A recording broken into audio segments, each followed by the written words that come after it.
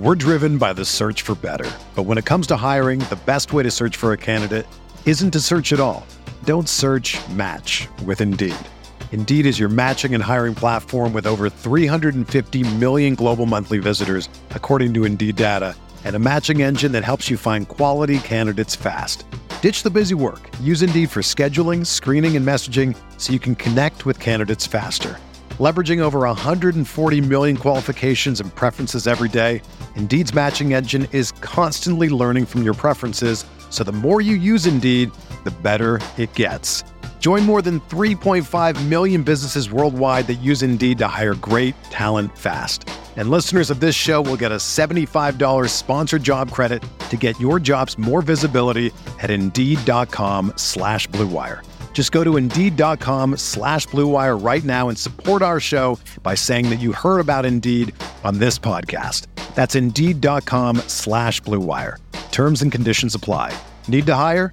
You need Indeed.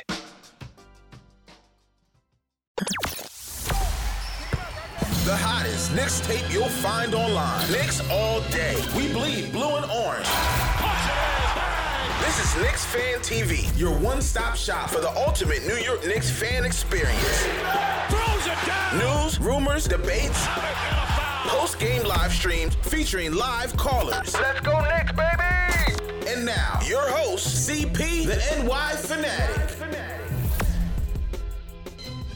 All right, here we go. Special edition of Knicks Fan TV presented by KnicksFanTV.com. CP the franchise here, and I am joined by one of my favorites, man, one of my heroes from my New York Football Giants, man. He won the Super Bowl with the Giants in Super Bowl 42.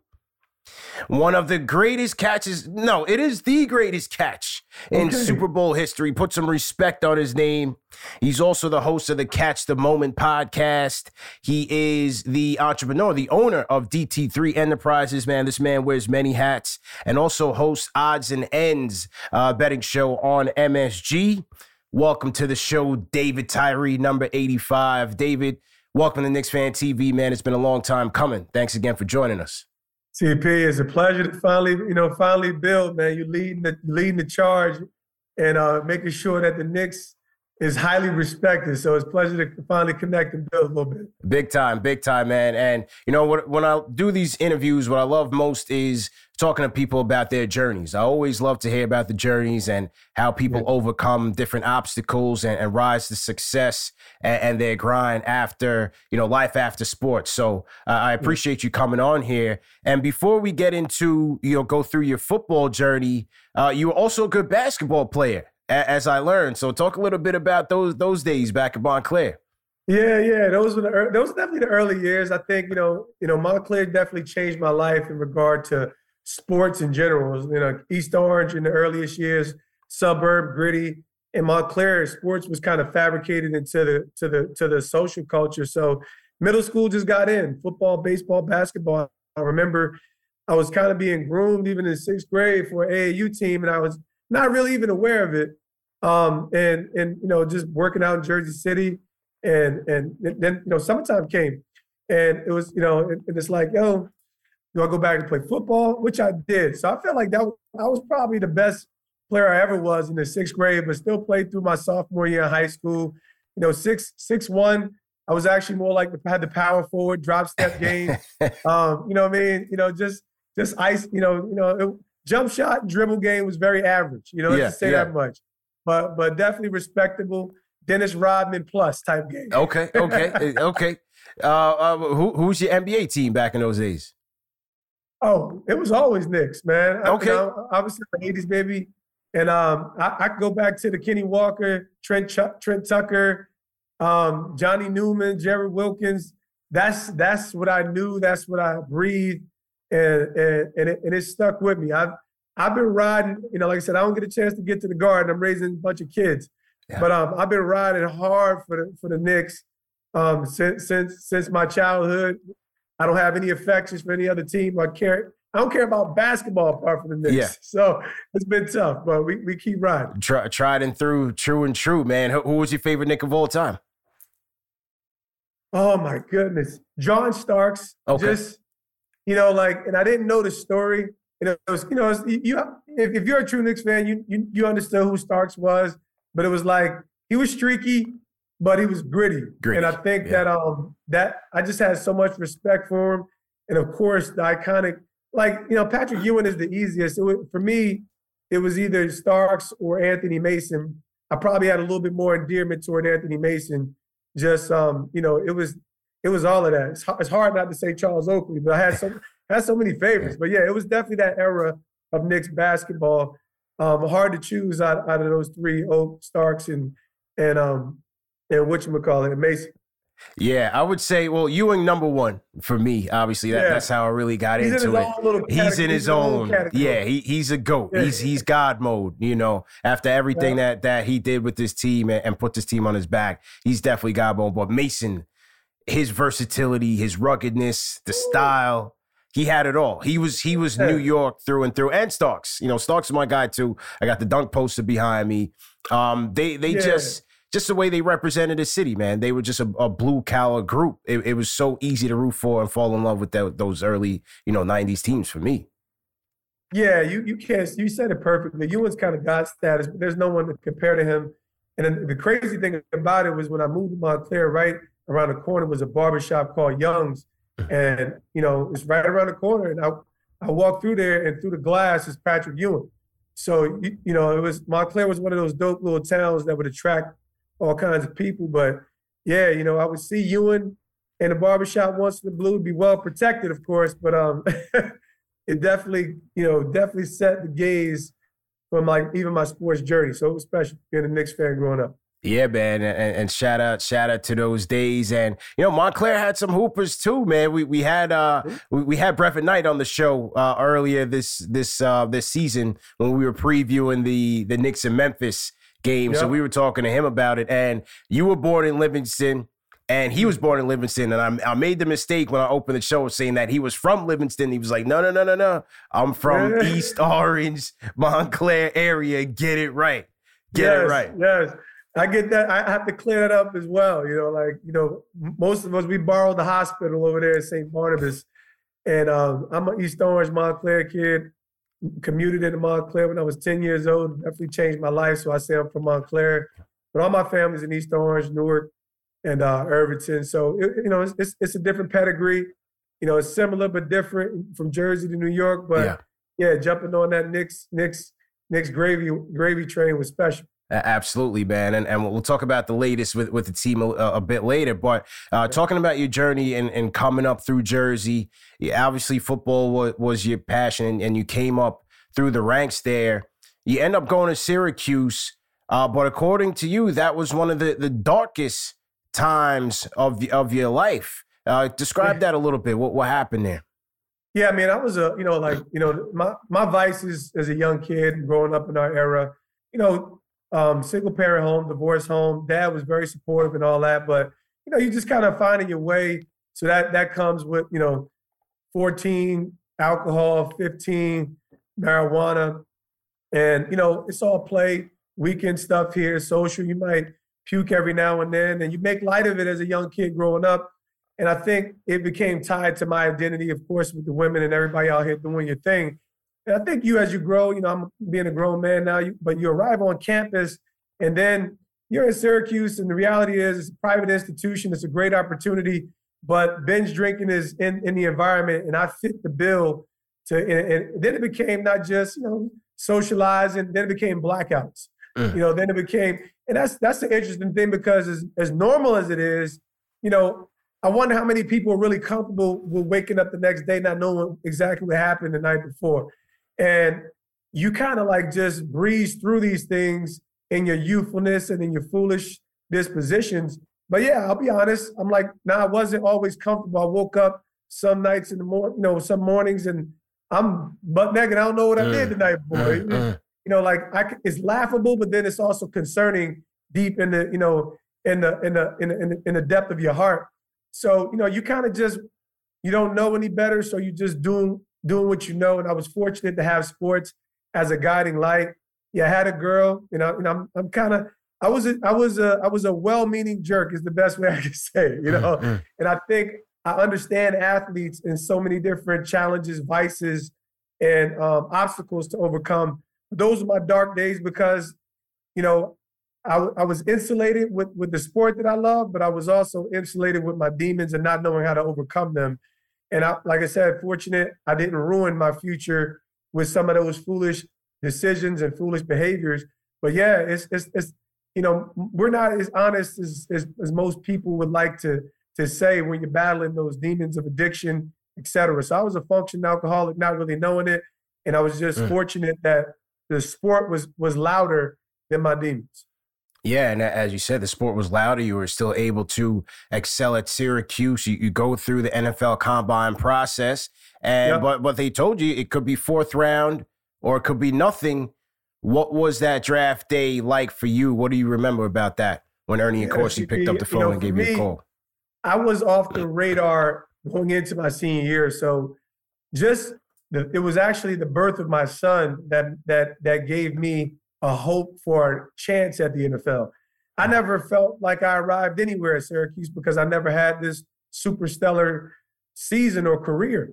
So, you know, just to be on the radar, hear that, and it's weird when you hear 4th round and not at all because that's actually true. Like, it's a real evaluation process because there's so many intangibles. You know, I run well.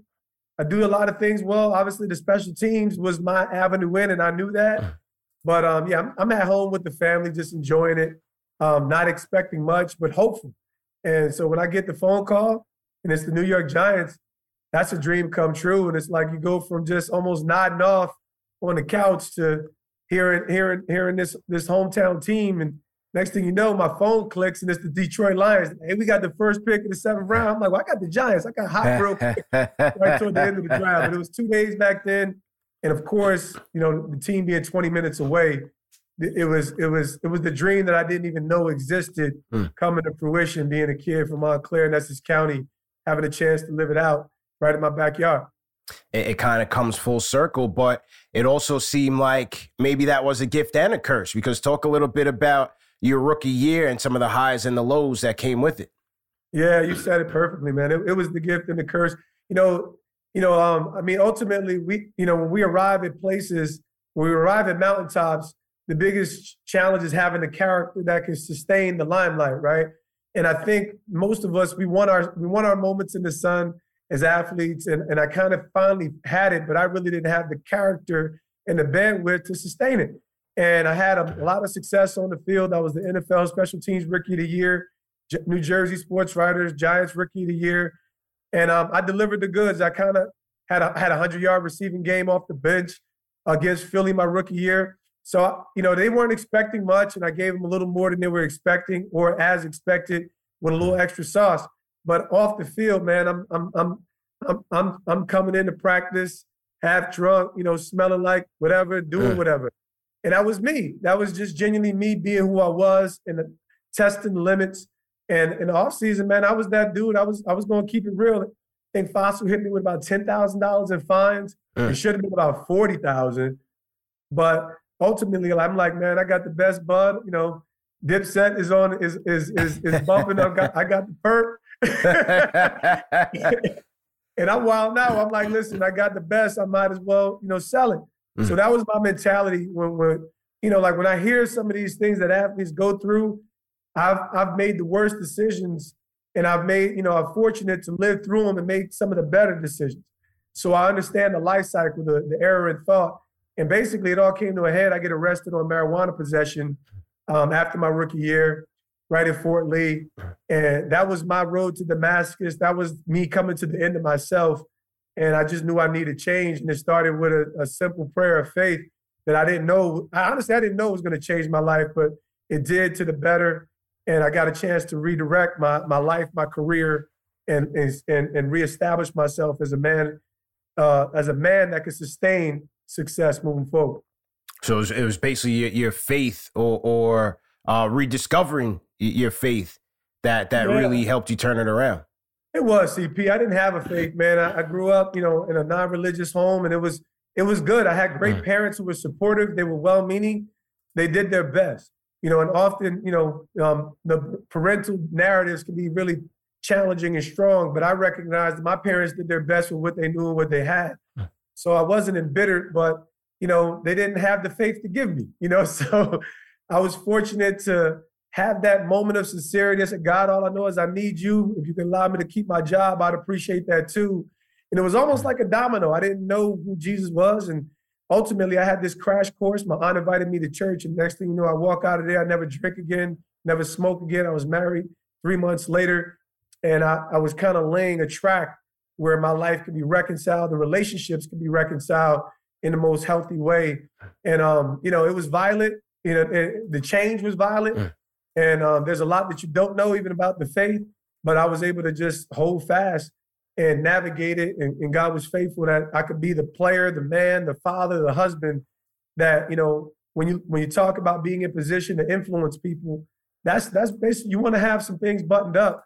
And very few young men you got to walk through the gauntlet. And God kind of walked me through that furnace, and I was tried and tested, and I can kind of get my life moving in the right direction to hold that platform as an athlete. And when you fast forward to 2007, which is the Super Bowl year, before we look at the glory, there was more adversity that you were facing. Talk a little bit about that season for you. Yeah, man, it was tough on every end. The season starts. I missed the first 2 games with a wrist fracture. And, and it's tough for a guy like myself, even though at the time I'm the highest paid special teams player in the league, you always feel like, you're at risk of, being on a bubble. Maybe they could pay a young guy a little cheaper and do the same thing in their mind. So, I wasn't the shoe-in, but yeah, I ride into it. And, and I'm always looking for the opportunity as a receiver and trying to position myself. My 3rd year, I was the 3rd wide receiver, didn't work out. So that was my journey. And, but at the end of the day, I have these aspirations. I work through the injury, come back, do my job on special teams. And in the middle of a playoff push in December, I lose my mother. So, she had cardiovascular disease, heart disease, and I missed 2 games, because I find out the night before the Washington game, and I had to go, just kind of lead the family and walk with the family through getting her back to Jersey and bringing her back home because she was in Florida. So missed 2 games, and next thing you know, we clinched the playoffs with a win against Buffalo. Coach Coughlin chooses to, go to war against the Patriots that last game of the regular season. Because Shockey got hurt, we went to more 4 wide receiver formations and passing downs, and that kind of was the inroad to me playing more in the middle of a playoff push.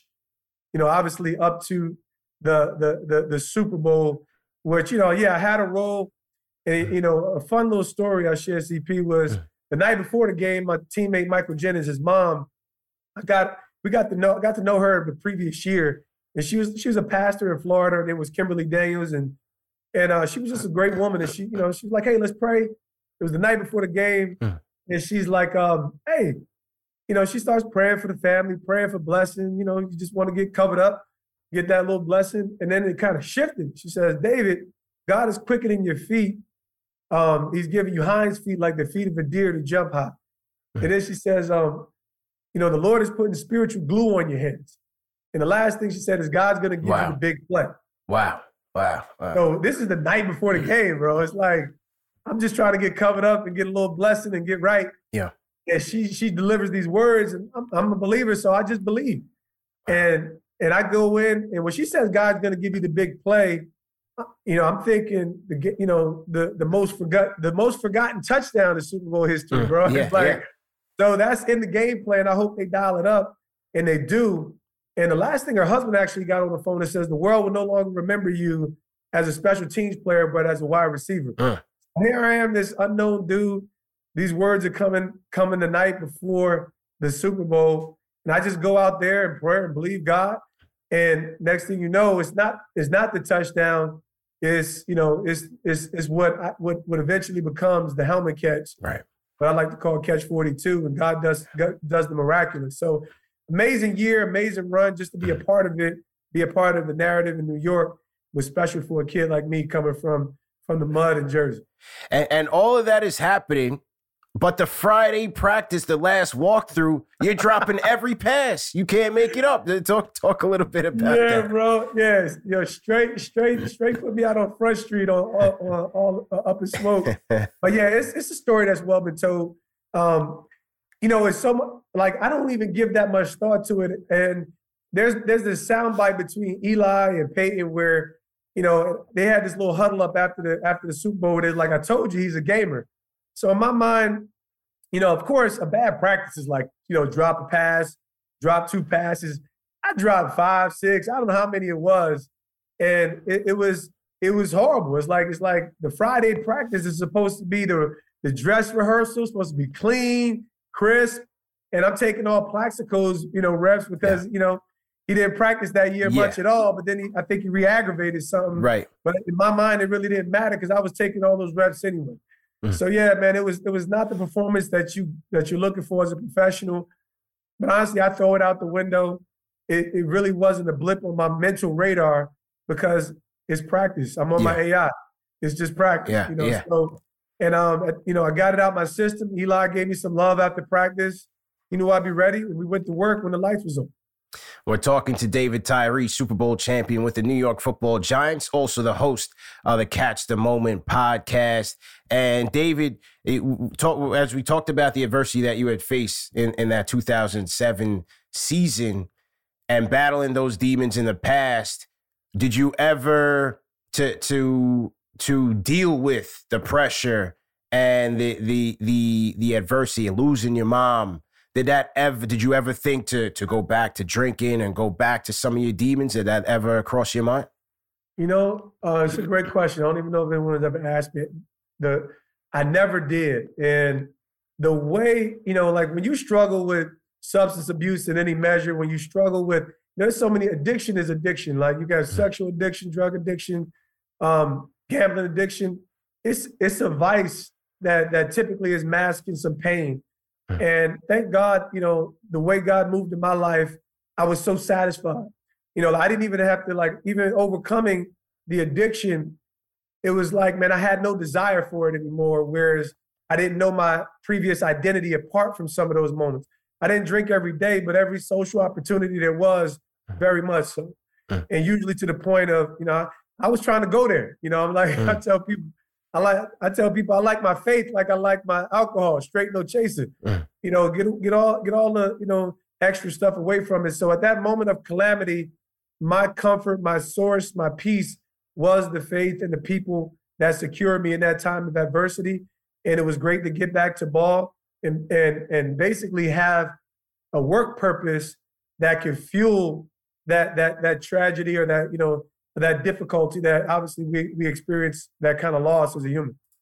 Definitely shows a lot of strength.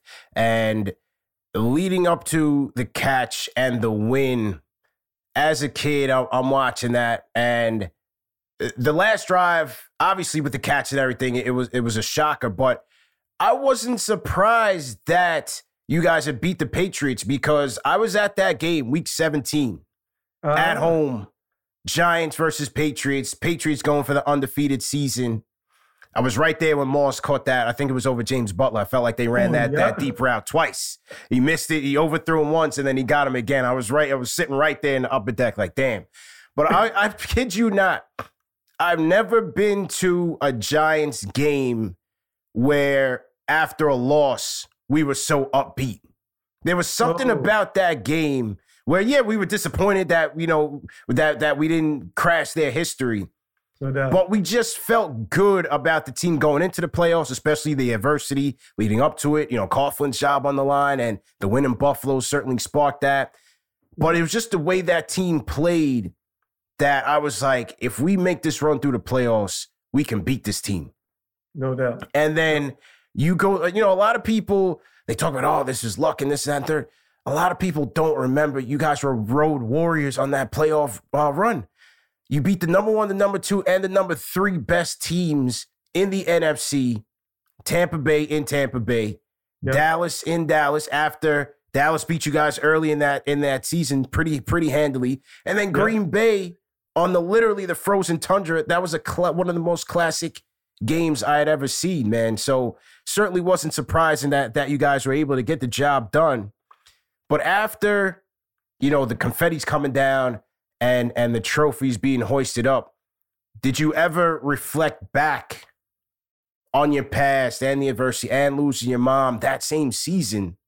Did you ever reflect on all that as you holding the trophy? We're driven by the search for better. But when it comes to hiring, the best way to search for a candidate isn't to search at all. Don't search, match with Indeed.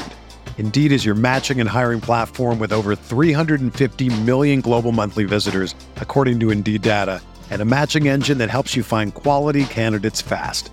Ditch the busy work. Use Indeed for scheduling, screening, and messaging so you can connect with candidates faster. Leveraging over 140 million qualifications and preferences every day, Indeed's matching engine is constantly learning from your preferences, so the more you use Indeed, the better it gets. Join more than 3.5 million businesses worldwide that use Indeed to hire great talent fast. And listeners of this show will get a $75 sponsored job credit to get your jobs more visibility at Indeed.com/Blue Wire. Just go to Indeed.com/Blue Wire right now and support our show by saying that you heard about Indeed on this podcast. That's Indeed.com/Blue Wire. Terms and conditions apply. Need to hire? You need Indeed.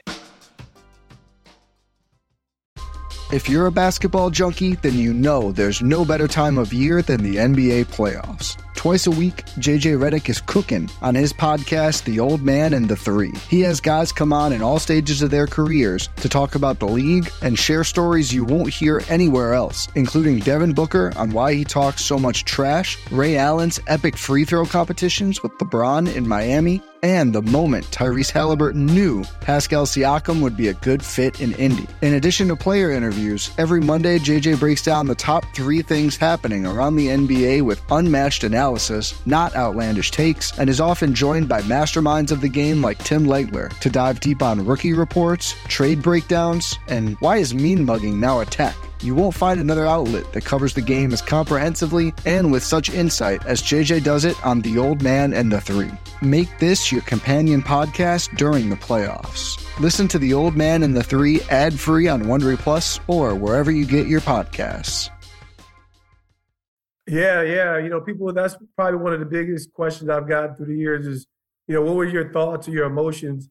And I said, the only word I could find was awe, because I probably experienced every emotion in the span of hour post game.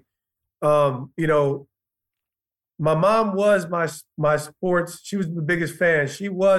We did sports together. We did the World Series runs together. We watched tennis together. My dad was my biggest supporter, but my mom was, we was in the house she was a sports mom. And so, it was everything. And ultimately it was that moment of validation where, like when you kind of this guy that no one believes in and no one, is ever expecting to do anything at the position, it was finally that moment of validation for me internally. And of course I'm hoping to build on it. Obviously that wasn't in the cards, but in that moment, in that isolated moment, I was whole. And so it was excitement, it was joy, it was tears, it was everything. So I was in awe of God. I was in awe of what we just accomplished and amazed that I would be a part of it in this. Yeah, no doubt, an incredible accomplishment. And then, so the next season, you had an injury-riddled season, and you missed that entire season. You would ultimately go on to Baltimore, and then ultimately your career had pretty much come to an end. How did you handle that? How did you handle your career arc, being a star at Syracuse, coming in your rookie year, being an outstanding special teams player, the heroics in the Super Bowl? How did you handle the end of your career? Yeah, the decline was tough, and I think it was tough because I knew that, the journey had gotten to this place, and you're expecting and hoping and believing. And I had faith of all faiths. I had beliefs of all beliefs. I had no reason not to believe that God could kind of, restore this. And it's, it was like a 2-year journey where I was dying, so internally, I experienced every disappointment where from that moment of my life transforming after my rookie season, everything was on the incline. And after it, but I remember, after the Super Bowl, I said some things that I genuinely meant. I said, well, if my career was to end at this moment, 5 years in, I've been to a Pro Bowl, All Pro, I win a Super Bowl, greatest catch in Super Bowl history, I'm satisfied. And ultimately, that's the way it proved to be with that injury. And ultimately, there were things that I couldn't control. So I felt like I'm giving my best. And by the time I had that, that last hurrah with Baltimore, I loved the game, but I just knew I wasn't going to be in the rabbit race of trying to work out every day and be ready for a call 3 weeks, 4 weeks, 10 weeks down the system. Now I was expecting my fifth child, and I was a different man at that point in my time in my career. So I had a lot of peace with what I accomplished, 7 seasons in the league when no one ever expected it. My accomplishments in my eyes, whereas I knew I was a football player. Like that was it. It wasn't about being the best receiver. It was about you the best football player. Whatever they ask you to do, you could do it. And that's why it was easy for me to be satisfied. And I compared myself to no one because I conquered the mountains that I needed to conquer. That's real, man, because as we see in sports, it's not an easy thing to accept that. I mean, I just heard an interview the other day on Keyshawn and Max's show. T.O. still looking to come back into the league. So, some guys, it's never enough. I don't want to say it like it's bad, but it's like, it's kind of like, we make the analogies often with boxers, and it's like, when is enough? It's not about whether you can play. Like, what kind of relationship do you have with glory? I don't know what it is. And it's not a knock because it's not that this dude can't perform. This dude can still run and perform. But I've always wanted to have a sober relationship with life. Like, where should, have everything be tied to purpose and not just to, my own ambition. So, I try to live out this truly, meaningful, this life where it's not just about moments, but it's about meaning. That's real, man. And my guy number 10, Eli Manning, seems to be enjoying life after football. What was one of your favorite Eli stories coming up with him on this journey? Golly. All right, so I don't have a lot of Eli stories. I will say, what you're seeing now is what we've seen through the years in the locker room is, you would suddenly find out that this goofy dude is behind so many random pranks in the locker room, from the invisible ink in Joker's gloves and cleats. And but that was a subtle ascension. Obviously I'm a year ahead of Eli. We actually share the same birthday, so I'm a year ahead of him in draft class. But it's also like this dude was slowly emerging to be that leader. Like it was like Simba, taking the crown, and he finally took the crown the year we won that first Super Bowl. So the stories that I have were definitely true in relation to, here's this dude. He always had like the relatability. He was so driven toward the work, but he's also so awkward. Like, and now we're seeing that awkward comedy personality full-fledged with the Eli Manning show. So it's dope watching my man find his niche post-career. And it's, but he was that dude, but he had to become it, which is why you have to love him. What was one of the key takeaways from Tom Coughlin? What'd you learn? You know what? I can't express how much I adore and admire the man that he became and the man that he was, and the man, because he was consistency. The biggest thing for Tom Coughlin, he wasn't a surprise for me because I had a tough college coach who was very similar at Syracuse, Paul Pasqualoni. And so, even though I had Fossil, it was like my rookie year was a blow it year. I'm out here blowing it. And he blew it, and we moved on. And Coughlin comes in, it's like this strict, stern character. I'm like, oh, you remind me of Coach P. But he was consistent, he was mature, and that was the central message. The first year was we had to get it out our system that this dude is unchanging. But as a coach, as a man who was prepared, as a man who understood men and leadership, he shaped so much that I learned from. Still, the 5-minute rule is the most told, fabric that he prepared us to be men.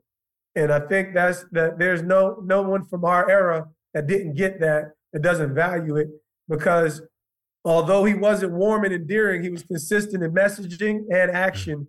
And that's a leadership trove that everyone can learn from. I think we learned how to be a little bit more intuitive with understanding people, but honestly, just his give in our Super Bowl run is the reason why when we went out bowling, we went out and we did some things that allowed us to recognize that he's not just a great coach, he's a human. And so that was his twist and change. That Super Bowl run was the icing on the cake that allowed, that culture to reap the rewards of a tremendous leader. We're talking to Super Bowl champion David Tyree, also the host of the Catch the Moment podcast. Salute to Knicks Nation out there. Hit that thumbs up button for you boys. David, thoughts on this current team? Obviously, you cover the Giants. You cover them on MSG and those properties, as well as the post-game show. An impressive year so far under Brian Daboll and the new GM Joe Schoen. What's your thoughts on this team right now as they make this playoff push, just coming off of a win over the Washington Commanders? Yeah, I'm amazed at this turnaround, right? I think that Brian Daboll, they should just close the voting for Coach of the Year. Yeah. I think Brian Daboll is hands down Coach of the Year. I was within the front office through 2020, and I was sadly on board for some of the toxic, leadership that the organization had to weather through. It was a tough position to be in my role, because I'm kind of like a cog in the middle of players and front office. And, you have to learn how to run stuff up and down the chain. So to see what has happened with Joe Schoen and Brian Daboll and his team, this is a case study on culture change and turnaround. And this team is built on belief. Honestly, I didn't think that they would be able to make the playoffs with the injury thing. It wasn't about it's the injuries that they've endured, which is the exclamation point why I believe he should be Coach of the Year. And I do believe they're going to make this playoffs at this point. This divisional win against Washington was amazing this past few weeks here. So yeah, I'm amazed at the turnaround. I think they've reaped the rewards of the right leadership shift. And I just put down on Daniel Jones. He's the coach. He's the quarterback of the future. I don't think anyone has done more with less in the position. Yeah, I agree, especially going back to Daboll. He just seems like he has the team well prepared. He seems like they're fighting for him. He has the command and the respect of the locker room. No coach to me has done more with less. When you talk about the injuries and they're bringing guys off the practice field and guys off the street, and Landon Collins is coming back, and guys are just executing as best as they can. Obviously, in certain games, you see the talent deficiency. The Philadelphia game speaks out there, and they've had a couple of stumbling losses as of late, but rebounded well in Washington. But he just seems to really, really have that locker room under command, and these guys really love playing for him. The only thing I got to knock him on, David, you can't put Adoree Jackson in punt return, man. You sacrificed your best corner. That was terrible, man. I couldn't believe they did that. It was Jason Sehorn all over again for me. I didn't like that, man. And I don't know when Adoree Jackson's going to come back, but they need him. Yeah, I can certainly agree with that. I understand on both sides. These are like really, you're trying to get your best players, and honestly, most players, they're competitors. And so, it's a tough call. It ended up being the wrong call. Yeah. If Adoree Jackson takes one to the house, right, then no one questioned the decision. So I agree with you. And those are those, live by the sword, die by the sword. You look at 4th down and 9 again in that Washington game, live by the sword, die by the sword. And he's made more of those right decisions that have energized this organization, these teams, and players love it when you believe in them. They love it when you bet on them and give them the opportunity to do something that no one believed that they can do. And I think that's the fabric that he's built into the culture, and he's getting the best out of the players that line up for him. You talk about Daniel Jones, and you did put a tweet out there earlier this week or last week. You felt like this is our guy. Daniel Jones is here for the New York Football Giants. I was shaky on him, especially coming off of last year. I didn't like his pocket presence. His decision-making was questionable. Obviously, the turnovers always killed us. But I've been impressed with him this year, man. How can you not? The ability to get the job done with, I don't even know who he's throwing to out there. I mean, Isaiah Hodgins has come out of nowhere. I still don't. He's done more than Kenny Golladay has done in 2 years. I can't understand what happened with Kenny Golladay, but Daniel Jones just seems to be getting it done no matter who's out there. Richie James and Bellinger, the rookie, and all these guys, and cutting down the turnovers, leading the league in that area against other guys who are throwing to Pro Bowl receivers. He's getting the job done, man. I would be on board with the Giants keeping Daniel Jones. Yeah, I think this is obviously a GM situation, but if he agrees, this is a 2-3 year deal. He's not talking about highest paid quarterback money, but he's earned the right to command a better team, right? And I think that's what the Giants are trying to build toward. I don't like the franchise at $30 million. We'll see where they're at with Saquon Barkley. They got to figure out how they're going to tie him up as well. Yeah. So but when you're talking about making all the right, more or less all the right decisions, and working with less. To me, he's very similar to Jalen Hurts a year or two ago, right? And there has not been any stability around him. At least now the culture is stable, the coaching is stable, and if they can, solidify the offensive line is coming along, they can solidify those particular areas and get weapons in place. There's no reason not to believe that this can be a dynamic force with him at the quarterback position. Yeah.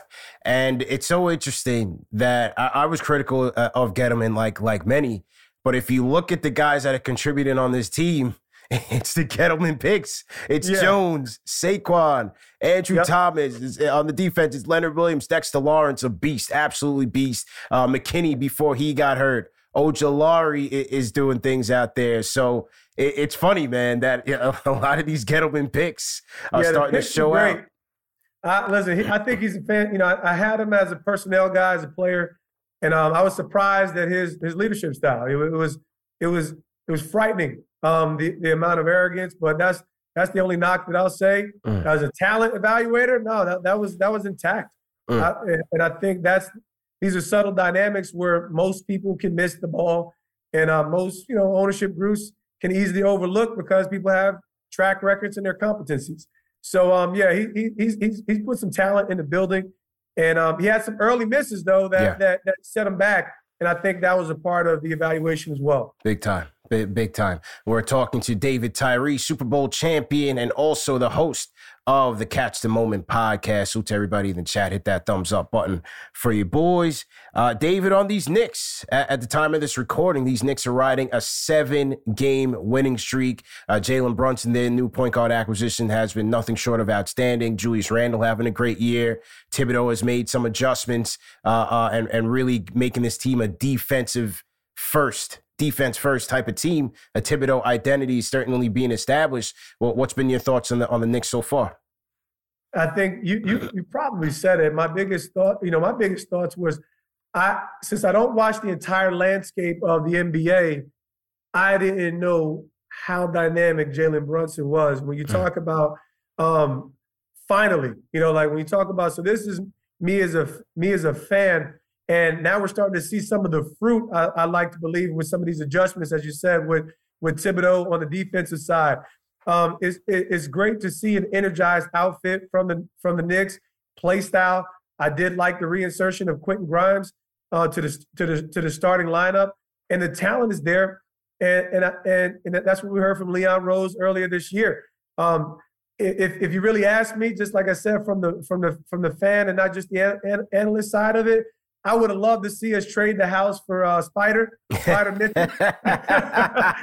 and that's, but I do like the State of the Union in light of, it seems like a belief in style, culture in relation to Thibodeau being a seasoned coach in the NBA and bearing some fruit. But to me, it's the Jalen Brunson command of this team and this offense that now is accentuating the star power of Julius Randle to allow us to be a force and be in position to make a nice playoff run. Yeah, I agree. Right now, sitting in 6th, tied with the Sixers, looking at 5th. So things seem to be looking up for the Knicks right now. We'll see how they fare this week as they play the Sixers on Christmas Day. The Catch the Moment podcast. Tell the fans what they can expect from that podcast and what made you jump into the podcast, Rome.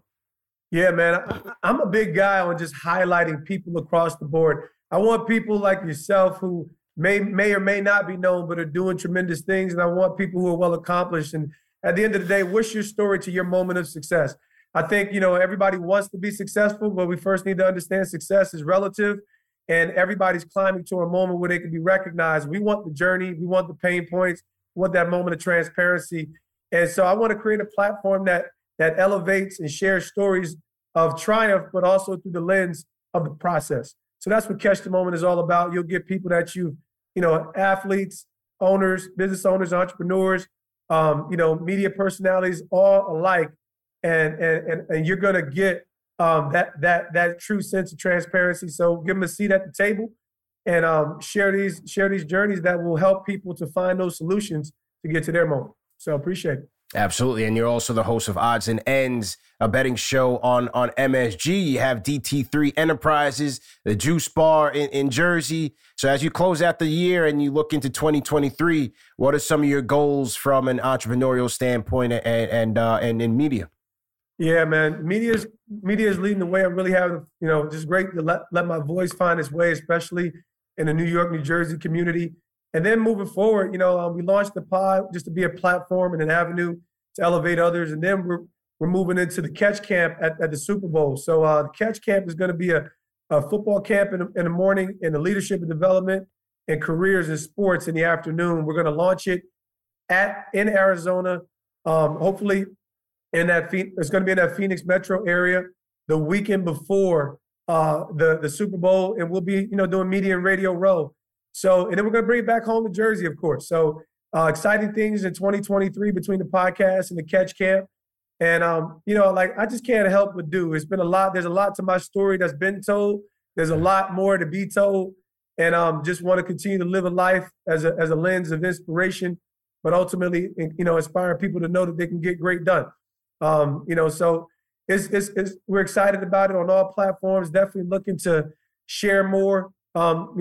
Create an avenue that will continue to lead the way, and let that light shine so that people continue to have that avenue of inspiration, man. Yeah, well said, man. Absolutely well said. And the last question I have, it's one that I ask of my first time guests, and that is, how do you want to be remembered? How does David Tyree want to be remembered? Yeah, I think the biggest thing is, as a man who represents Christ in the earth. That's the first thing. Then a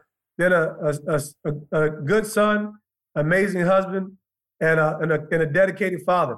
And I think that everything I do, my greatest goal is that it will reflect the light of God, give people hope that all things are possible. And I think the soundbite of my career, I always look at the Catch as a memorial and a metaphor that all things are possible. And now my life moving forward in these particular areas of my life, that it will continue to demonstrate that all things are possible. And I know that with God, all things are possible. So that will be my defining legacy, is that, with God, all things are possible, and to be an inspiration and hope to everybody. Let that light, love.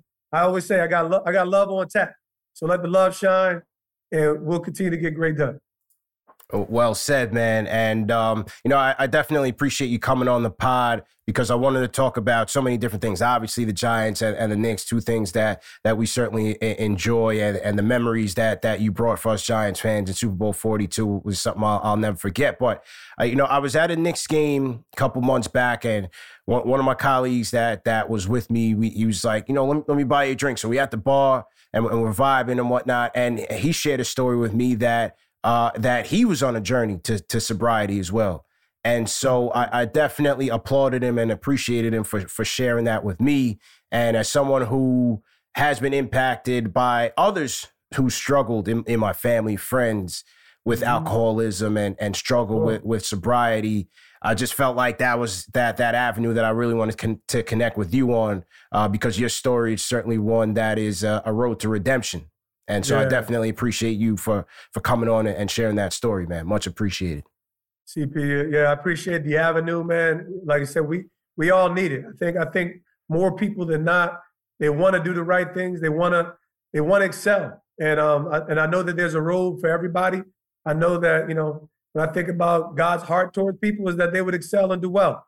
Like whether someone chooses my faith or not is not my business. It's just about living it out authentically in a way where they know that there's an avenue of hope. So I appreciate the platform, appreciate your platform. Keep leading the way, and we'll keep the dialogue open. Let's do it, man. Where can people find you? The best place for people to connect with you? Leave them with your website, your Twitter handle, everything. Oh yeah, man. DavidTyree85.com for the website. DTyree85 on the gram, and Tyree Nation on Twitter. But hopefully it will. I'm active. I'm active. Definitely look us up. Catch the Moment podcast is something we're really excited about. So please, we're on all platforms. Like, share, comment, subscribe, and all that good stuff, so we can keep the good vibes going. Build a community where we can celebrate and elevate. That's really what this platform is about: celebrating and elevating and getting great things done. And so, be on the lookout. We're going to attack 2023 on our storm. Celebrate and elevate. David Tyree, much appreciated. Let's go Giants. Let's go Knicks. And much success to you, man. Thanks again for your time. Thanks again, family.